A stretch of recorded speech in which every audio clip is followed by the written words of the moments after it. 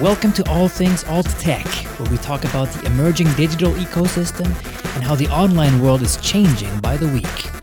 If you want to hear about next generation platforms and browsers, or get the latest on privacy and online free speech issues, or just general banter on the creepy online media industry, this one's for you. So strap in, grab a drink, sit back and enjoy. If you want to comment on an episode or if you want to support the podcast, visit nyman.media/podcast or feel free to leave a review wherever you're listening from. And thanks for listening.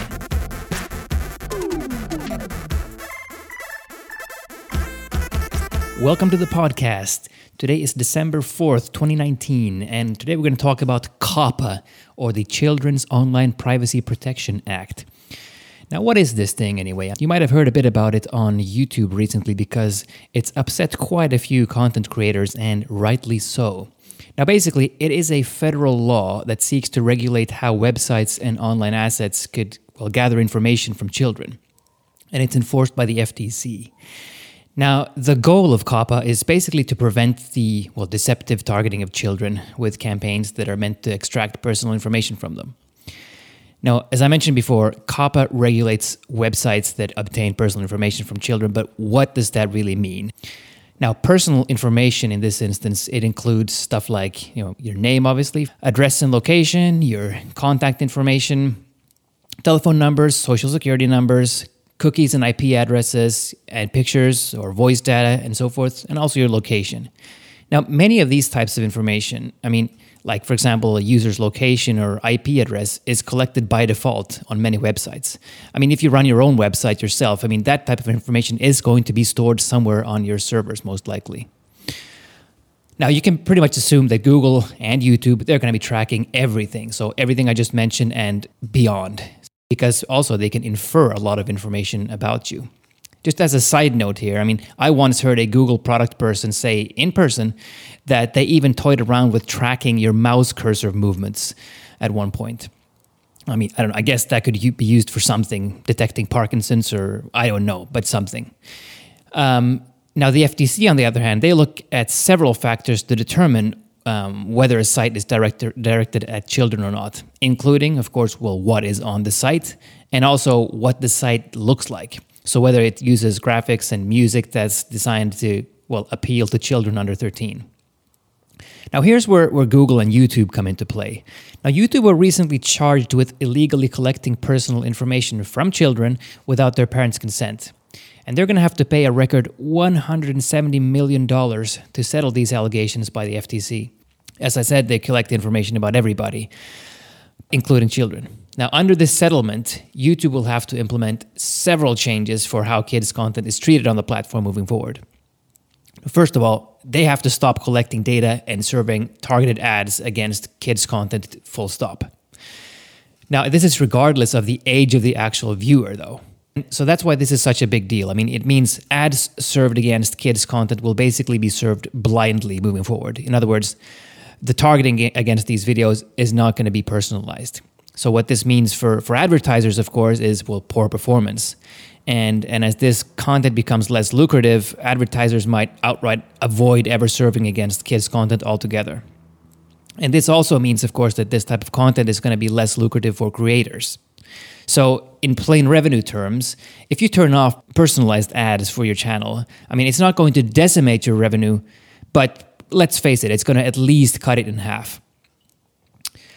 Of course, that's not all. If you mark a video as being for children, it will prevent all the notifications from going out, it's going to stop the commenting features, and the video is also not going to be recommended, so you can forget about any kind of organic growth moving forward. Now, I don't actually mind the decision to pull personalized ads against kids' content, but determining what kids' content is, it's really not that straightforward. Because, there are many content creators who create content that can basically be mistaken for kids' content. Think about all the, let's say, the Fortnite videos. Think of anime videos. Think of PewDiePie. Think of silly stuff like Will It Blend. These folks creating that type of content, they're going to face some serious problems, I think. And many are probably going to be pretty much too scared to continue on their current path. So they're going to have to change their direction. Now, under this COPPA legislation, a court can fine any operator who violates this rule up to $42,530 per violation. So as a content creator, that's a big chunk of your revenue. So under this settlement, YouTube also has to develop and maintain a system that lets channel owners flag child-directed content. So identify which of your videos are, well, child-directed. Now, this is also used so that YouTube can help ensure that it complies with COPPA. Well, I have a better idea here. How about stop siphoning off data from users altogether, YouTube? Now, starting this month, YouTube is requiring all creators, regardless of where you are or regardless of whether or not you actually produce kids content, to designate, whether your videos are made for kids. So YouTube is basically putting the onus on creators to comply with COPPA. Now, according to YouTube's Help Center on this, and I'm using Help Center, scratching my head saying that word even because it's not much help at all. Basically, it says, if you fail to set your audience accurately, you may face compliance issues with the FTC or other authorities, and we may take action on your YouTube account. So this is kind of typical YouTube. I mean, YouTube they're the ones collecting all the information and the advertising to children, not the creators, really. And also, YouTube are the ones hosting the content. And now every content creator has to certify what's child-oriented and what's not. So it's important to remember here that it's not just YouTube that faces these potential fines. It is you, the creator, as well. So basically what this policy is doing here, it's assuming that everybody is a potential culprit and a potential child abuser. And I think this is kind of typical of the surveillance corporatocracy we live in. I mean, government basically creates this fluffy and unwieldy policy that's designed to protect children, but it's a policy that most likely won't really achieve much, if anything at all, and now everyone has to be inconvenienced by it, even if you don't have anything to do with kids' content, because guess what? Now every single video on every single channel must be categorized, including all previously uploaded videos. Now that's a lot of material, that's millions of videos. So taking a step back here, I mean, to what extent does forcing this classification of content and pulling ads from kids' videos really help protect children? I mean, I don't know, but I mean, what is the mechanism by which malicious actors could get personal details of kids? I mean, it seems a little bit tenuous, especially when you consider that you could just call a random phone number and get a kid on the phone, and it seems like that's a far more direct and immediate danger. And the majority of people who create kids' content are, legit. I would even go so far as to say that the majority of advertisers targeting kids' channels are probably legit. Now, penalizing and suspecting everybody, it's not a sensible move here. Because, this policy is geared towards policing content, whereas it should be geared towards, targeting child abusers. So, what about going back to good old parenting here instead? If you let your kid use your devices all day long with no supervision, maybe that's a bigger problem. And this legislation is kind of what you get when government think it's their obligation to do parenting. It's not. It's just another perfect example of a nanny state. Anyway, if you're a content creator, what can you do here? So the only slightly good news in all this is that the FTC is actually asking for public comments about its enforcement of COPPA. I'm going to include this official request for comment in the show notes, so you can chime in there. There's also a petition to save family-friendly content on YouTube, and it has nearly 1 million signatures already. It just needs a few more, a couple thousand more to help them get across the finish line. So I'm going to include that one as well in the show notes. And thirdly, and this is a pretty small consolation, but you can register your YouTube channel for Brave Rewards as well. So that is the rewards and the basic attention token, and that will help you get another trickle of revenue through that.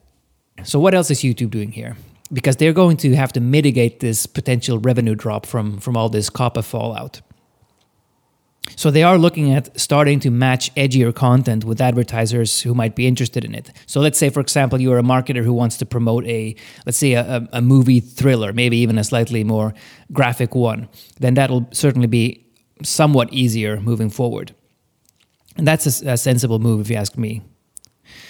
But I think, just in conclusion here, I mean, we have to keep the internet free here, folks. I mean, it's hard enough to make a living as a content creator. So let's try and push for some more sensible legislation. And I mean, I think we can all agree that we're for protecting children online, but I mean, let's use a scalpel on the culprits, not a sledgehammer on the common man. I mean, first, they cracked down on the non-family friendly content, your non-PC stuff and all the Alex Jonesy stuff and so forth. And now they're cracking down on the family friendly content.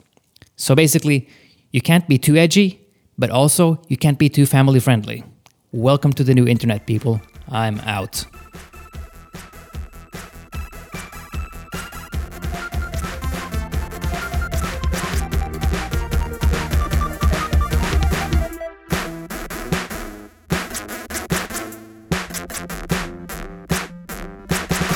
Well, that's it, ladies and gentlemen. I hope you enjoyed it. If you want to comment on an episode or if you want to support the podcast, visit nyman.media/podcast. That's nyman.media/podcast. Or feel free to leave a review wherever you're listening from. And thanks for listening.